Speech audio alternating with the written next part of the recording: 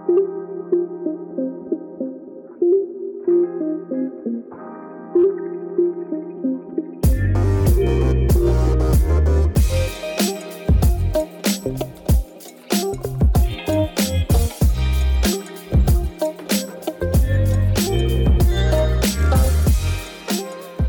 family, welcome to the Hands Up, Don't Shoot podcast, where I, your host, Ashley France Howell, tell the stories of Black victims of police brutality.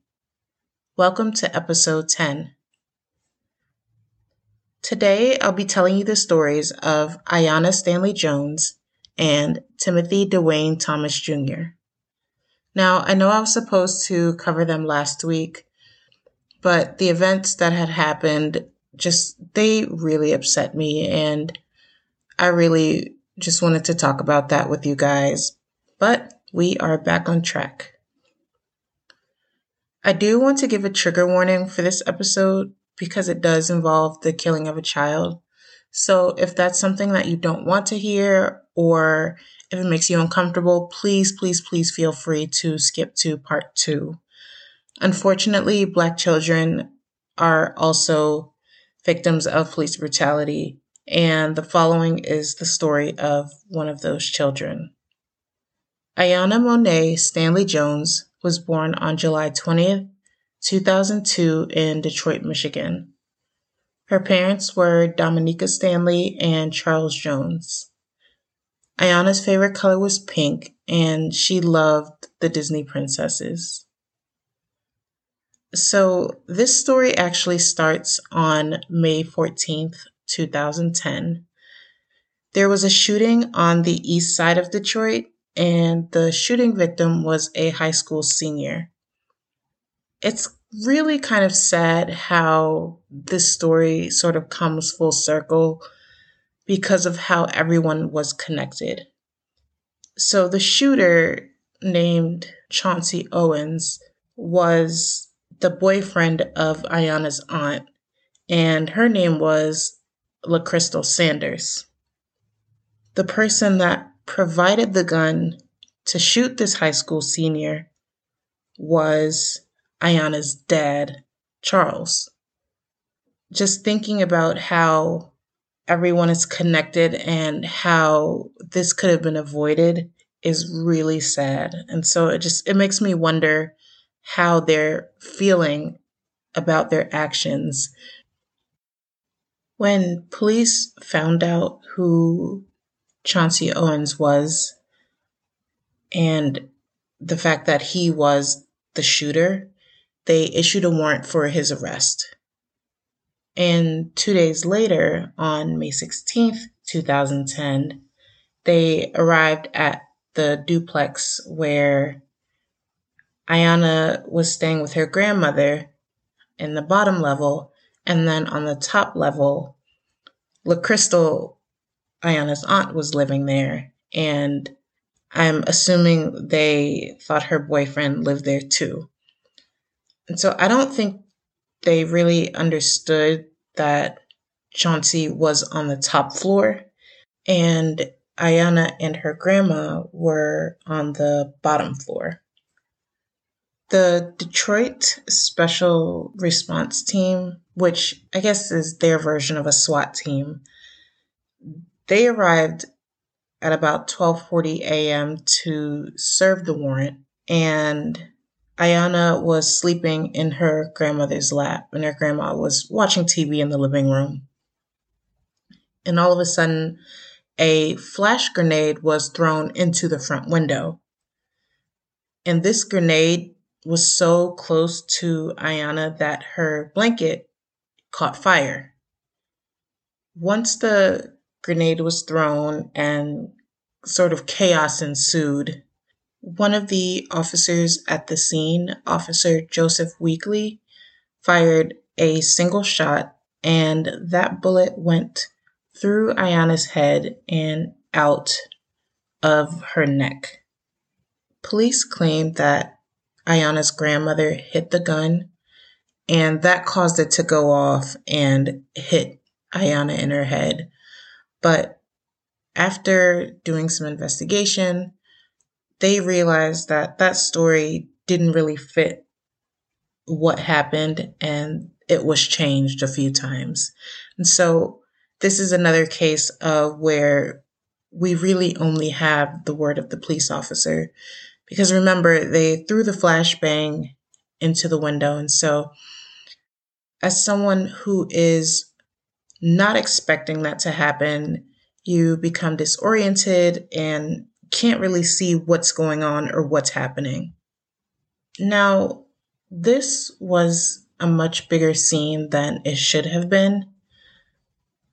When the special response team was serving the warrant, they were actually accompanied by a camera crew from the first 48. And it was said that the flashbangs are something that are pretty much never used. And so they think that this was used for kind of that extra to give the television crew something to put on the TV show.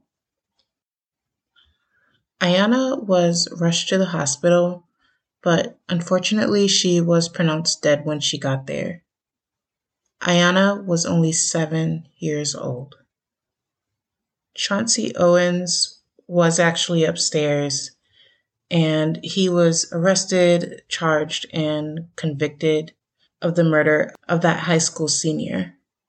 And again, like I mentioned earlier, Charles Jones, who was Ayanna's father, was charged and convicted for providing the gun that was used to kill the high school senior.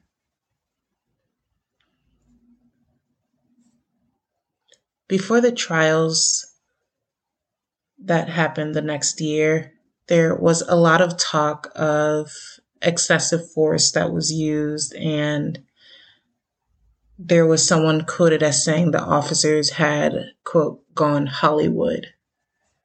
We know that they were recording this incident for a national television show, and so it seemed as though they were sort of doing extra and doing more than was necessary for them to serve that warrant.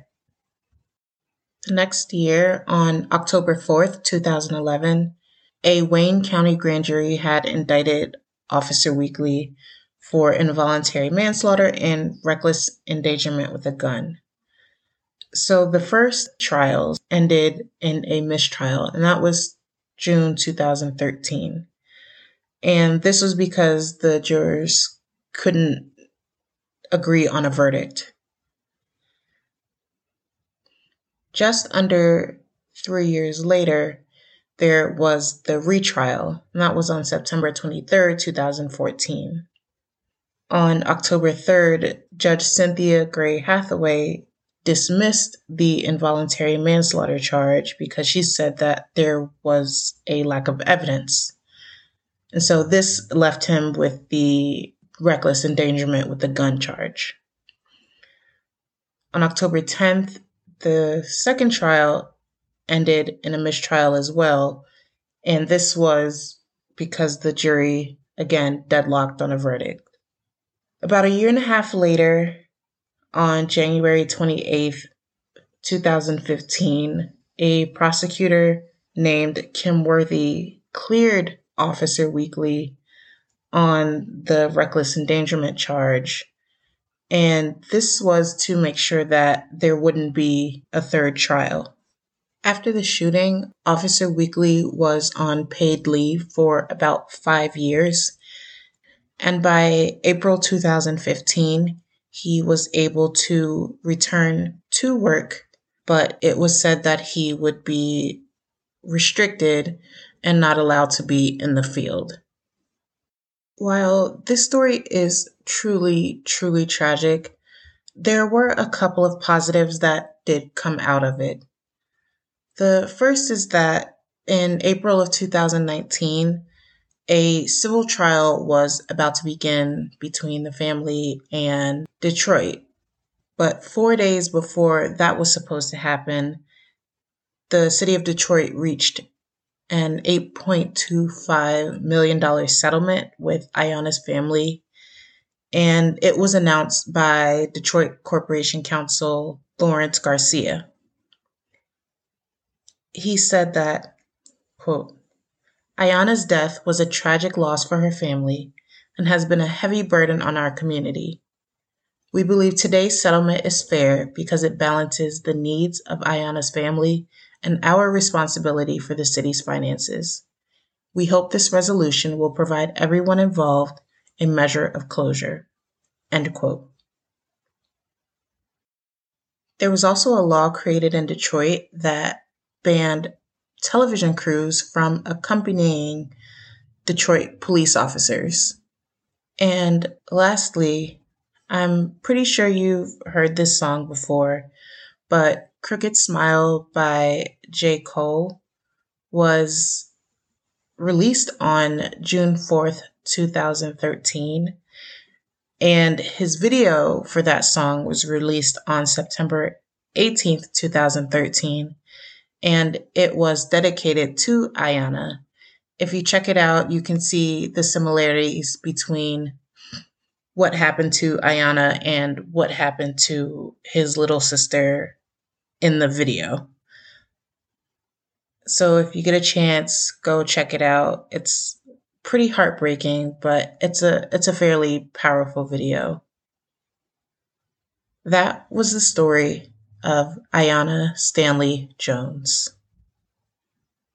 Now I'm going to tell you the story of Timothy Dwayne Thomas Jr. Before I start, I do want to let you guys know that this Timothy Dwayne Thomas Jr. is not the one in Alabama. When I was doing research, I found that there were a few men named Timothy Dwayne Thomas Jr. And again, I just want to let you guys know that this is not the one in Alabama. The story I'm going to tell today is the Timothy that lived in Ohio. Okay, so now that we've got that out of the way, here's the story of Timothy Dwayne Thomas Jr. Timothy Dwayne Thomas Jr. was born on July 25th, 1981, and his parents were named Timothy Thomas Sr. and Angela Leisure. While we don't know too much about Timothy's childhood or what it was like for him growing up, what we do know is that he was able to complete his GED, and at the time of his death, he had a 3-month-old son named Taiwan. We also know that Timothy was really interested in a career in electronics, and he was able to secure a job from a temp agency, and he was actually supposed to start 2 days after he was killed. Now, before we get to the night that Timothy was killed, I want to talk about the events that led to this night. What happened to him was absolutely tragic and more than likely could have been avoided had Timothy not had so many run-ins with police officers. Timothy was pulled over 11 times in a span of 2 months, with almost all of the citations being non-moving violations for things like not wearing a seatbelt or driving without a license. Timothy was issued about 21 citations for these offenses, and although what he did was breaking the law, it's not something an officer can see or know before pulling someone over. So this became a sign that Timothy was probably a target of racial profiling. In the early morning hours of April 8th, Timothy left his apartment. He told his family he was going to the store to buy some cigarettes. He was walking down the street in a neighborhood called Over the Rhine, which is a neighborhood in southwestern Cincinnati, Ohio. As Timothy passed a nightclub, he was spotted by an off-duty Cincinnati police officer who was there working security. He was recognized, and the officer knew that Timothy had misdemeanor charges out against him. Timothy began running, and he was chased by officers for about 10 minutes. Timothy ran into an alleyway where he ended up in front of Officer Stephen Roach, who heard a radio alert about a fleeing suspect with 14 warrants. Officer Roach said that he wasn't aware that the charges were nonviolent offenses. In Officer Roach's version of the events, he said that he saw Timothy reaching into his waistband to get what he thought was a gun. But on the other hand, Officer Roach also said that his gun just went off and he ended up shooting Timothy once in the chest. So we do know that Timothy was unarmed when he was shot, but we don't know exactly what he was doing or even if he was reaching for his waistband. It was said that he may have been pulling his pants up because they were sagging. Officer Roach claimed that he called for an ambulance after he shot Timothy, and Timothy was rushed to the hospital, but unfortunately, he was pronounced dead at 3:02 a.m. Timothy was 19 years old. Just a day after the shooting on April 9th came the beginning of the Cincinnati riots. The riots lasted 4 days from April 9th to April 13th. An article from MSNBC that I found said, quote, "Public outrage over the shooting soon grew as residents in Cincinnati's Over-the-Rhine neighborhood vented their frustrations on the streets. The unrest roiled the city for 3 nights. Officials called for a state of emergency, and a citywide curfew was imposed. Riot police swept the streets, firing off rounds of tear gas and rubber bullets to disperse the crowds. Dozens of people were injured, more than 800 arrested." End quote. There was over $3.6 million in property damage in downtown Cincinnati and in the Over-the-Rhine neighborhood. Officer Roach was tried for negligent homicide in September of 2001, but he was acquitted and ended up resigning from the Cincinnati Police Department. There wasn't a jury trial, and everything was heard by Judge Ralph Winkler. Officer Roach later began working as a police officer in another town called Evandale. And when the public found this out, there were protests and lots of opposition because of his involvement in Timothy's death. While it seems as if Timothy's family didn't really get any justice for Timothy's death, what happened afterwards helped to spark change in the police department. So there were talks of getting body cameras and increasing community engagement and changing protocols. So this is really what we want. We want the police to act better. We want the police to do better. We want the police to make better decisions. It's a long time coming, but hopefully eventually it can be done. And that, family, was the story of Timothy Dwayne Thomas Jr. Thank you so much for listening. You can find me on Facebook by searching for the Hands Up, Don't Shoot podcast group, on Instagram at HudsPod, or my website at www.hudspod.com. Remember, HudsPod is spelled HUDSPOD. Don't forget to subscribe to make sure you get the latest episodes. And if you don't mind, please leave me a 5-star review. Stay safe, and I'll see you next week.